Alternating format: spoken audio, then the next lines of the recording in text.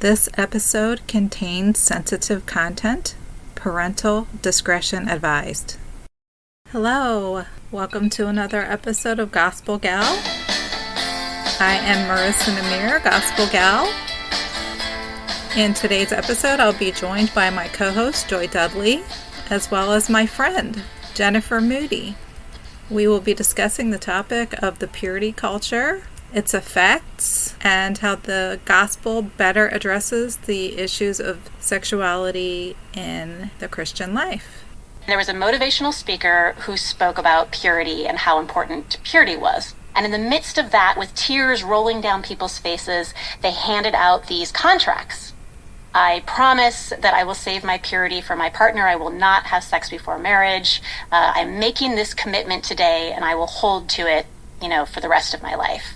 As a young person, I was confused and wanted so badly to be good and wanted so badly to please God and to be acceptable in my community, with my leaders looking over my shoulder and moreover my peers sitting right next to me signing their contracts. I signed the pledge.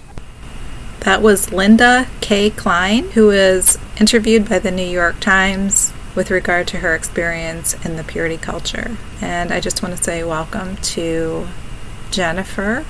Would like you just to talk about your experience, just giving maybe a brief definition of what the purity culture is.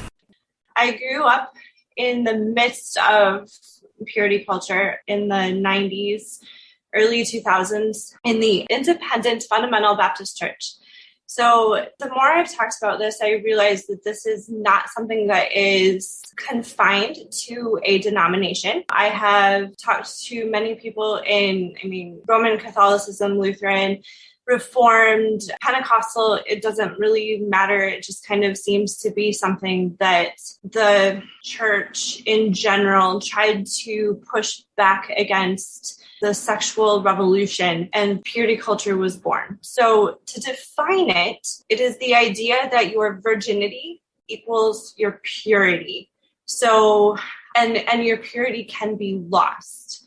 So the goal is to save your purity, your virginity for marriage, which I want to emphasize is not wrong. That is a good thing. That is biblical. Wait to have sex until marriage.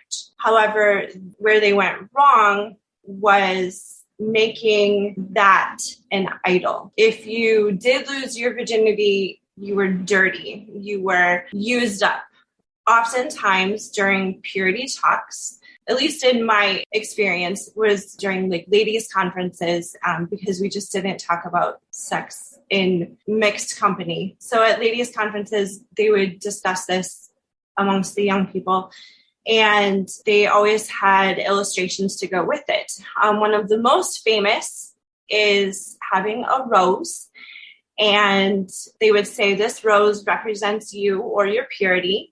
And they would pass it around the room, and they would tell all of us to touch it, smell it, take a petal, just all around mutilate this rose.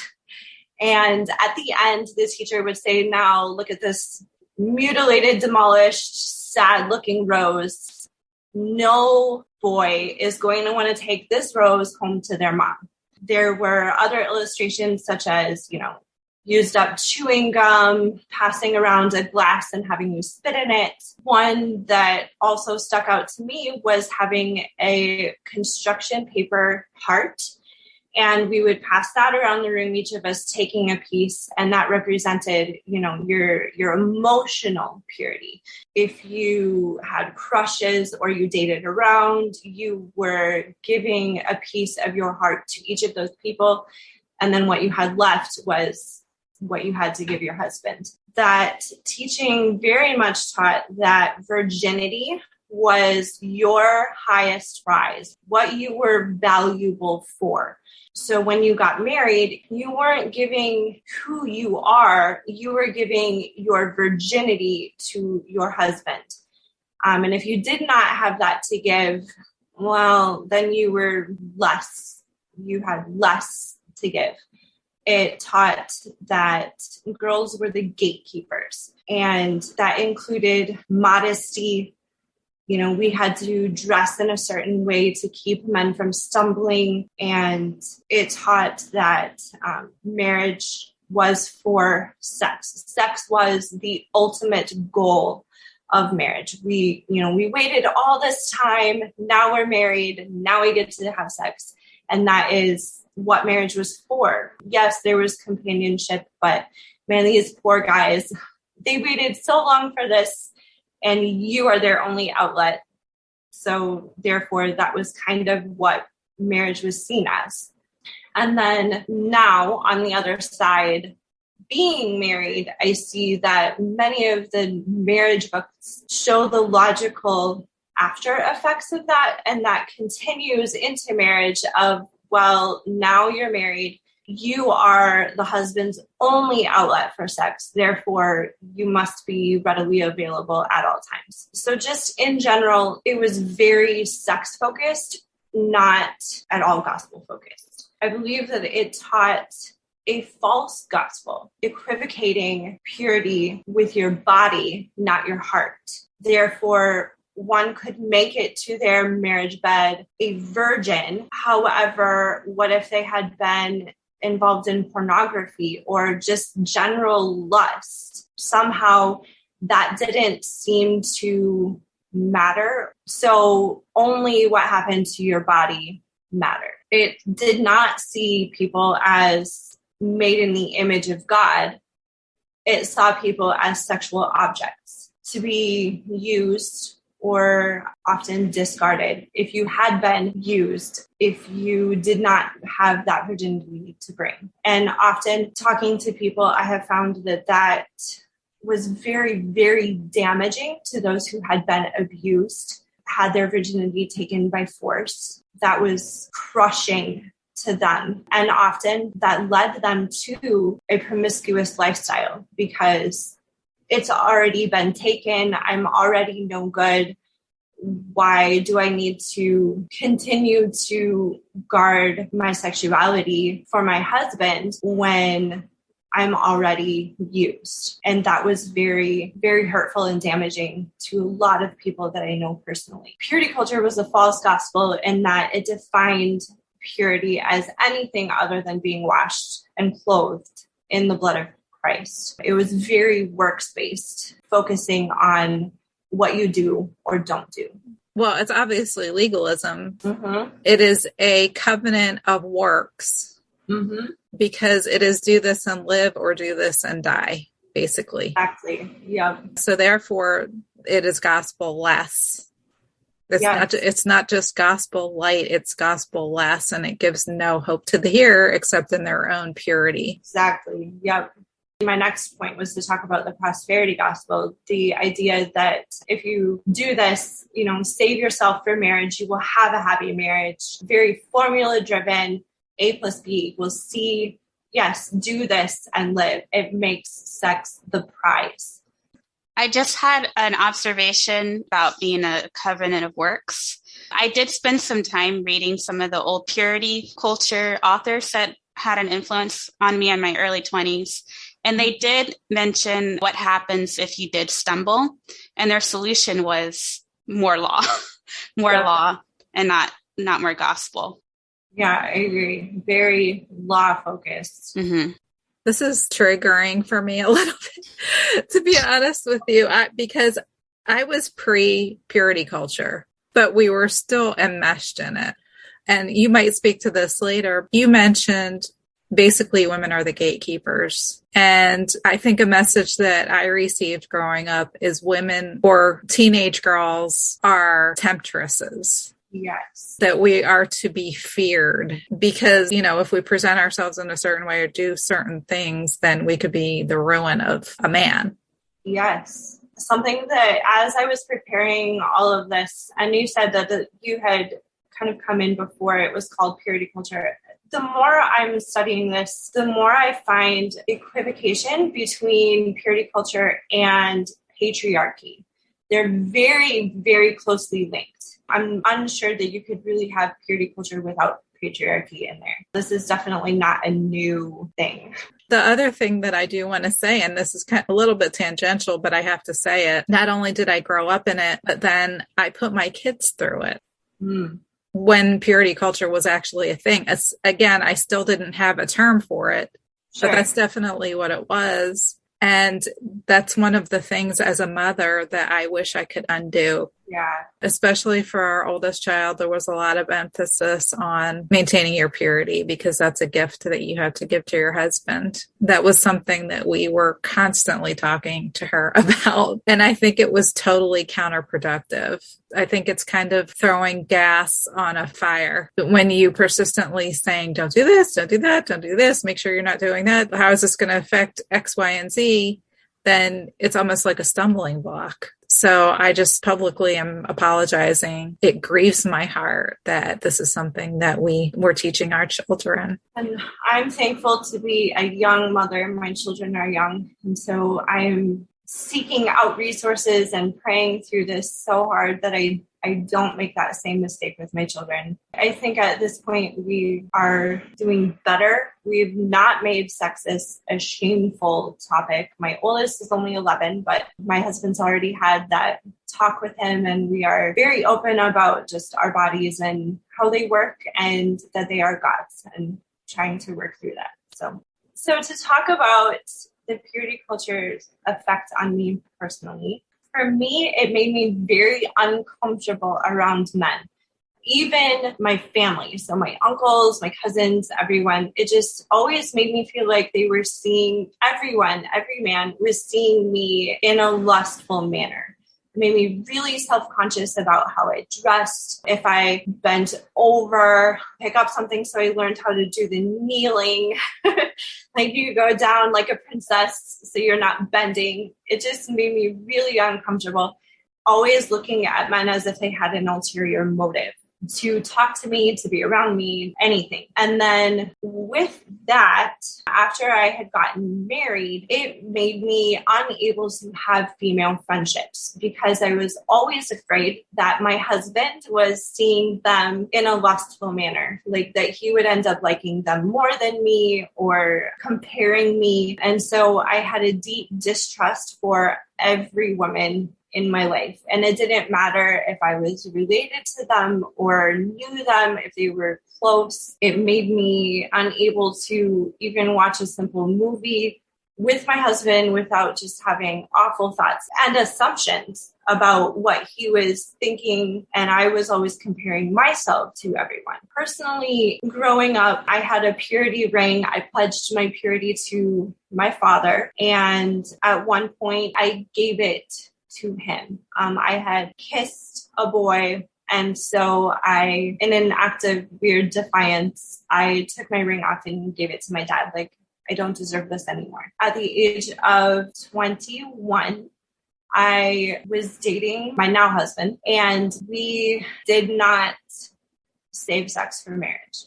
When my parents found out, my dad looked at me and said, "So when is the wedding?" And he had Brad come to the house there and asked him the same question. "What are your intentions?" And, Brad said, "Well, I plan on marrying her. We had already been planning on getting married." And my dad said, "Okay, then pick a date." And we were married 2 months later. During the wedding planning time, I saw many red flags that made me scared of marrying Brad. He planned every part of the wedding. He went and picked out my dress with his mom and said, "This is what you're wearing." He told me how to wear my hair, and he picked out my jewelry. Every detail he was involved in. And if I tried to do anything without him, it was bad. My family saw the red flags.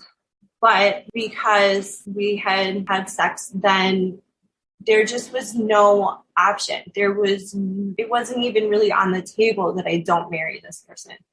And I believed wrongly that no one else would take. I was now damaged. And so if I didn't marry Brad, the only other type of man that would take me was someone who would be ungodly, because no godly man would want a non-virgin. So I felt kind of trapped. At one point, I actually told Brad, I can't do this. I can't marry you. I'm breaking up with you. And he laughed and he was like, yeah, right, whatever. And I mean, obviously, I went through with it. My father would not give me away at the wedding. I was not allowed to wear white. I had to add a color. I had blue added to my dress. And we were not allowed anyone other than immediate family at the wedding. I kind of went into marriage already feeling defeated. There was a lot of abuse that happened in my marriage, and I honestly endured it because I felt like this was God punishing me for not staying pure before I got married. This was now my lot in life. I had made my bed and had to sleep in it. After being married, I think it was around 5 years, I had our first child. He was about a year and a half. Things were pretty bad in our marriage. I was very much struggling. The abuse had made me build walls and distance myself emotionally from my husband. I was on the verge of an affair. I didn't even care who it was with. I just was at this point where I don't want to be with him, but I didn't feel like I could divorce him. My husband would constantly rid me about my weight. He would just make awful comments. He would flirt with other people in front of me, but I wasn't really allowed to be upset about that because it wasn't personal. Just lots of different things. He was emotionally, verbally, sexually, physically, financially abusive. But I felt like I needed to endure that because I had been raised with the permanent view of marriage. Really, leaving wasn't even an option for me. I believe it was around 5 or 6 years into our marriage. We were just at a place where I actually looked at my husband and I said, I wish that you seeing a prostitute was not socially unacceptable, because I wish I could just send you there and I'll be your maid, your nanny. I'll take care of everything here, but I wish that I could source you out. And he made a recommendation. He was like, hey, how about if we have an open marriage? That way we can see other people, but it's not behind each other's back. And at that time in our marriage, I felt like it was my job to keep him sexually satisfied. And obviously I wasn't, therefore allowing this in a weird, twisted way made sense. And I said yes. And so for 9 months, we had an open marriage and we saw other people.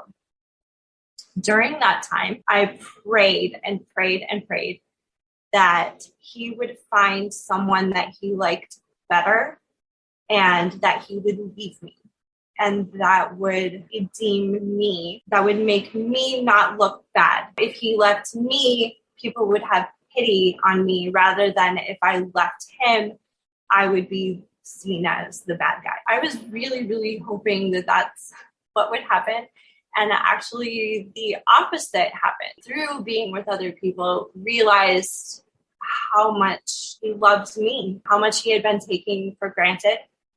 And during that time, God really worked in his heart and he just couldn't do it anymore. He knew it was wrong. And he was feeling incredible conviction. And he came to me and said, I can't do this anymore. And I want you to stop. And at the time, I looked at him and I said, I am being treated better by strangers than you. So no. He lovingly said, I understand, and I'm not going to make you stop. I love you, and I can't see anyone else anymore. I will be here when you're ready. That broke down a wall. I ended it with the other men that I had been seeing at the time, and I stayed. And honestly, I stayed for selfish reasons. My husband had asked for a second chance, and he had had many, many chances where he had apologized for his actions and ended up reverting back to the same old patterns. So in my mind, I felt like, okay, I'm doing this, but I know it's not going to last. So this will make me look even better.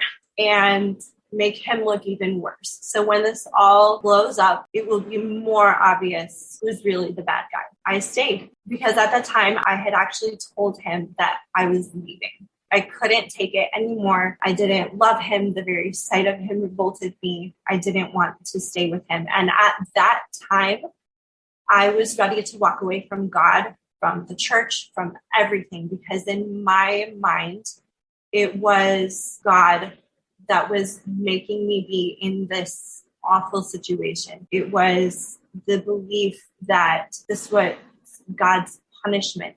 And I kept feeling like if this is the God that I'm serving, I don't want anything to do with it. I was ready to walk away from the church, from everything. And I was wanting to move away from anyone who knew me, anyone who could know that I had once claimed to be a Christian. And I was planning on just living a lascivious lifestyle and running away. But watching my husband go from that abusive man, the man who had told me that he wanted to be with other people because he had a type and I wasn't it, watching him choose to leave that for me, but because he knew that it was wrong and against God. I don't know. It made me curious, I guess. And I was watching him change, and it was little changes, but it was changes that he hadn't previously made. And so I was just watching him, and I was watching him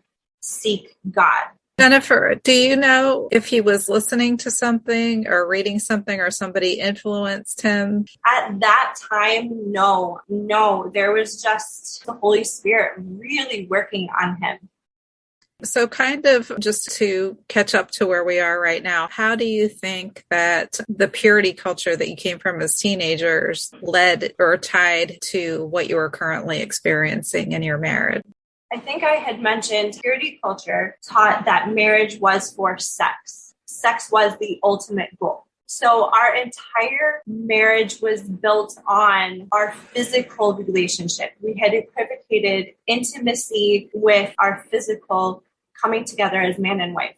And it made me be the only object to release any sexual tension for my husband. So it just made sex very selfish on my husband's part. And he will wholeheartedly tell you that during the first 7, 8, 10 years of our marriage, sex was very selfish for him. It was all about what he could take. So tying it all in, because I had been taught that sex was for him, it was my one job to keep my husband sexually satisfied. I had obviously failed at that. Therefore, allowing the open marriage just kind of, my twisted mind, just completely made sense. It was part of my job to allow him to do this. I am so thankful now that through the power of the gospel, my husband has completely changed. And he is no longer selfish. He is gentle and kind and loving, an amazing husband and father. And I am very, very thankful to be doing life with him now. Talk to us about the transition, because you said there was something that switched in him and the process of you both having an open marriage, that he asked you to stop and that you were just resistant to that at that point. And something was happening in him that made him realize that he did not want this anymore. Was there anything else that happened down the line that you can think of that impacted him to the point where it was not just a passing desire, more consistently a repentance, a turning towards Christ and away from the sin? It was very subtle. I think in talking to him, he came to a place where he realized, wow, everything that we just did is me without Christ. And it was unfulfilling. It did not give him the joy, the fulfillment that he expected. He went into being with other people looking for fulfillment. You know, he had only ever been with me. He felt like he was missing out on something. And by being in the open marriage, he realized, yeah, no, this is actually really depressing. He just realized that this was how he felt when he was running from God, when he was turning from God, and he hated it. During the entire time that we were open, he was incredibly miserable. And I think having that feeling fed his desire for seeking Christ, because he knew how it felt to be running from him. So that's a good segue, kind of talk about why the gospel is a better motivation than the purity culture is to maintain sexual purity and to think in a healthy way about sexuality. A few years after we had closed our marriage and I had had another child, I was still really struggling in my marriage. There was a lot of trauma. I had actually read an article on the crucifixion of Christ, the medical side of it. So it was very, very detailed in what Christ experienced physically being crucified. And it really impacted. And then I heard a song by a Christian rapper, Flame, called Start Over. And I don't have the lyrics in front of me right now, but it just talks about how Christ carried the cross on his shoulders so that you could start over. And I think I had come to a place where I felt like I had sinned so greatly that God wouldn't want me. I was a lost cause to that song. Like, no, it doesn't matter what I've done. The cross paid for it. That was like a turning point in my life where I realized salvation is not because of anything that I've done. I mean, I grew up memorizing Ephesians 2:8-9, by grace are you saved through faith. I mean, I knew it in my head, but at some point that just clicked that it really isn't by works that I am saved.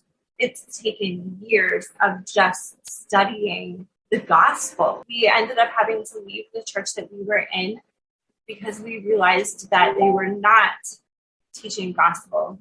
They were teaching works. We went to a different Baptist church where the pastor taught gospel, and we learned and grew so much understanding. The gospel calls us to behold, not behave. We can see the finished work of Christ and rest in that. Over the last 7 years, we have grown deeply in our understanding of the gospel through podcasts, the resources, especially over the last few years that have deeply impacted us have been Theocast and John Fonville. His message series, Do You Not Know? His series on 1 Corinthians 6 really, really impacted us for good to see sexuality in light of the gospel. Reading Sex in a Broken World by Paul Tripp was deeply impactful. I think even over the last few years, just reading books like The Whole Christ by Sinclair Ferguson and Knowing God by J.I. Packer that have nothing to do with sexuality or purity culture, but simply giving gospel and Christ has impacted our marriage deeply. But on the topic of purity culture, the book Talking Back to Purity Culture by Rachel Welcher, The Great Sex Rescue by Sheila Ray Gregoire are resources that I would highly recommend. We have been, as I said, studying the gospel.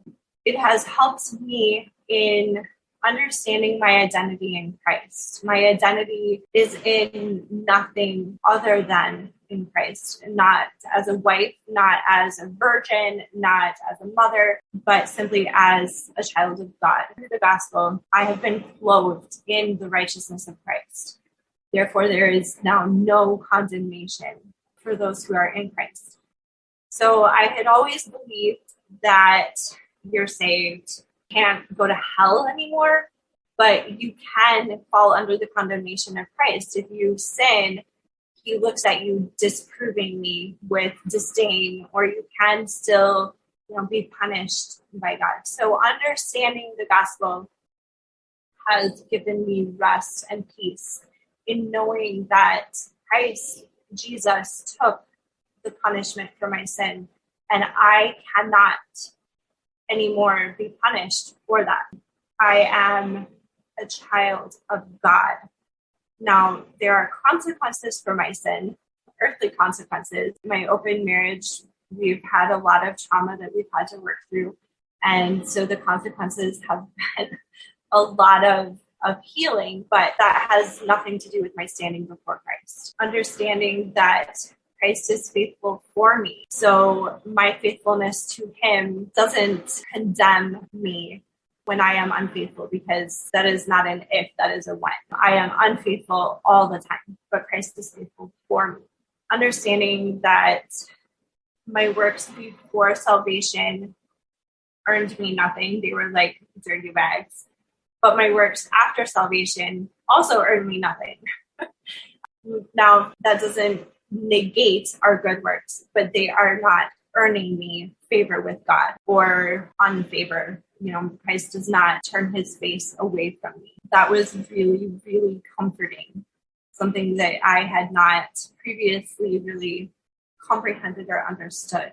Coming to the place where, knowing that the purity culture is only law without gospel. As you had said, it is gospel-less. By simply preaching gospel, then we are unable to continue to teach the teachings of the purity culture. You can't have purity culture where you are teaching gospel. They just can't go together. The purity culture makes us the hero of our story instead of Christ. It gives you something that you can do and achieve.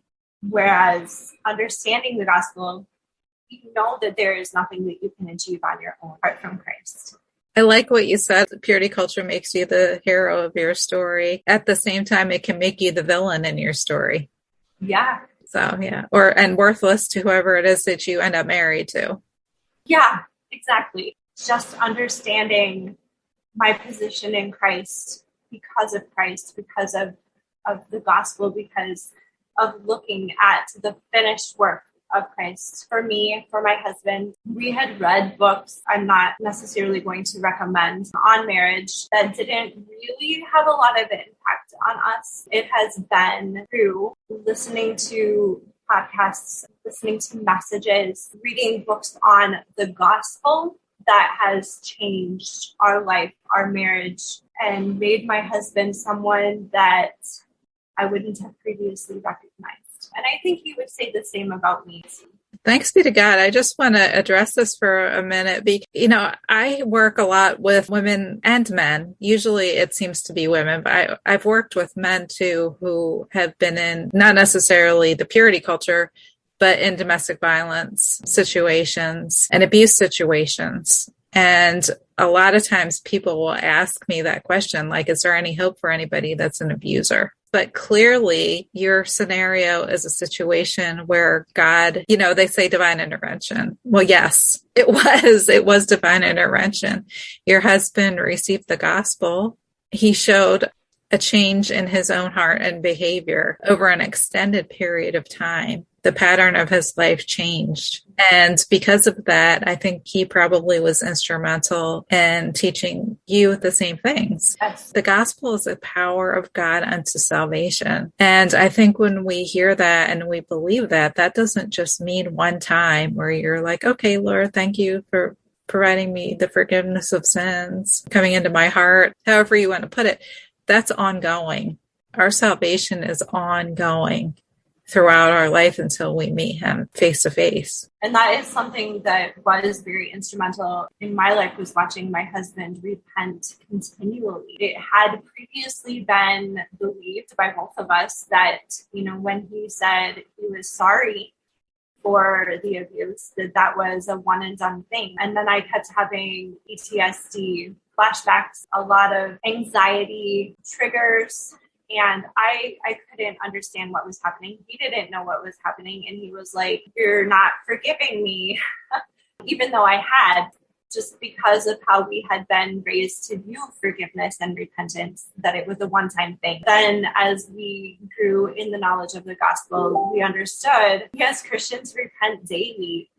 And to watch him actually do that, as things would come up, he would say something that would trigger me. he began to recognize those triggers and immediately would, oh, Jennifer, I'm really sorry. And then we would talk about how I was feeling now, but also why I was feeling that. It triggered something from the past. And then he would apologize again for what had happened in the past. And watching him take ownership of his actions, his attitude, and then repent, then do better, has been increasingly beneficial for me in my understanding of the gospel. Watching how that has changed his life, how he interacts with me, how he interacts with our children. It's just been incredible. Not something I ever thought I would see. My anniversary is December 13th. So at the time of recording, it is a few days away, and we will be married for 14 years. And I honestly never thought that I would see this day. Well, again, I just have to say thanks be to God for that. It's wonderful. And I know you've written your story and posted it on social media. You have a blog. What's your blog called? My blog is Purely and Graciously His. I've written our story out. I've written about the purity culture. I've written about everything that we've talked about today. And I think I honestly do better at writing than I do at speaking. Well, you'll get practice if you keep doing podcasting. It's fun. I hope so. But so it's Purely and Graciously His? Yes. Is it Blogspot?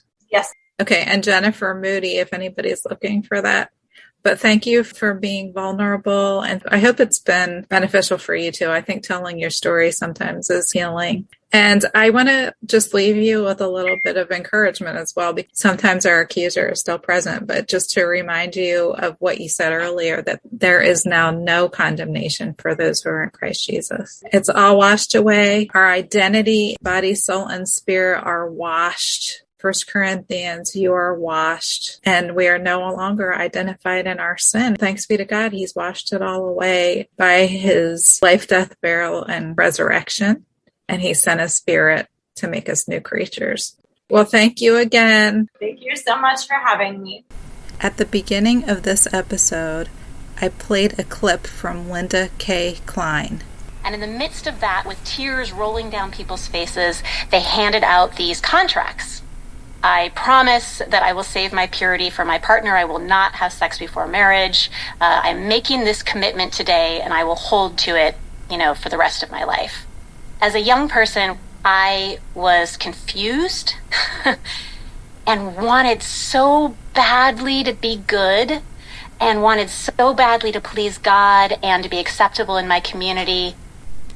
This desire to do good and to be good was a constant theme that we heard throughout today's episode. There is no righteousness outside of the righteousness that is found in our Lord Jesus Christ. He has provided all the righteousness that we need in His life, His death, His burial, and His resurrection alone. We have nothing to add to that. We can cling to the hope that is given to us in the gospel. But listen to these words from the Heidelberg Catechism. This is question 60. How are you righteous before God? Only by true faith in Jesus Christ. Although my conscience accuses me that I have grievously sinned against all God's commandments and never kept any of them, and am still inclined to all evil, yet God, without any merit of my own, out of mere grace, imputes to me the perfect satisfaction, righteousness, and holiness of Christ. He grants these to me as if I had never had nor committed any sin, and as if I myself had accomplished all the obedience which Christ has rendered for me, if I only accept this gift with a believing heart.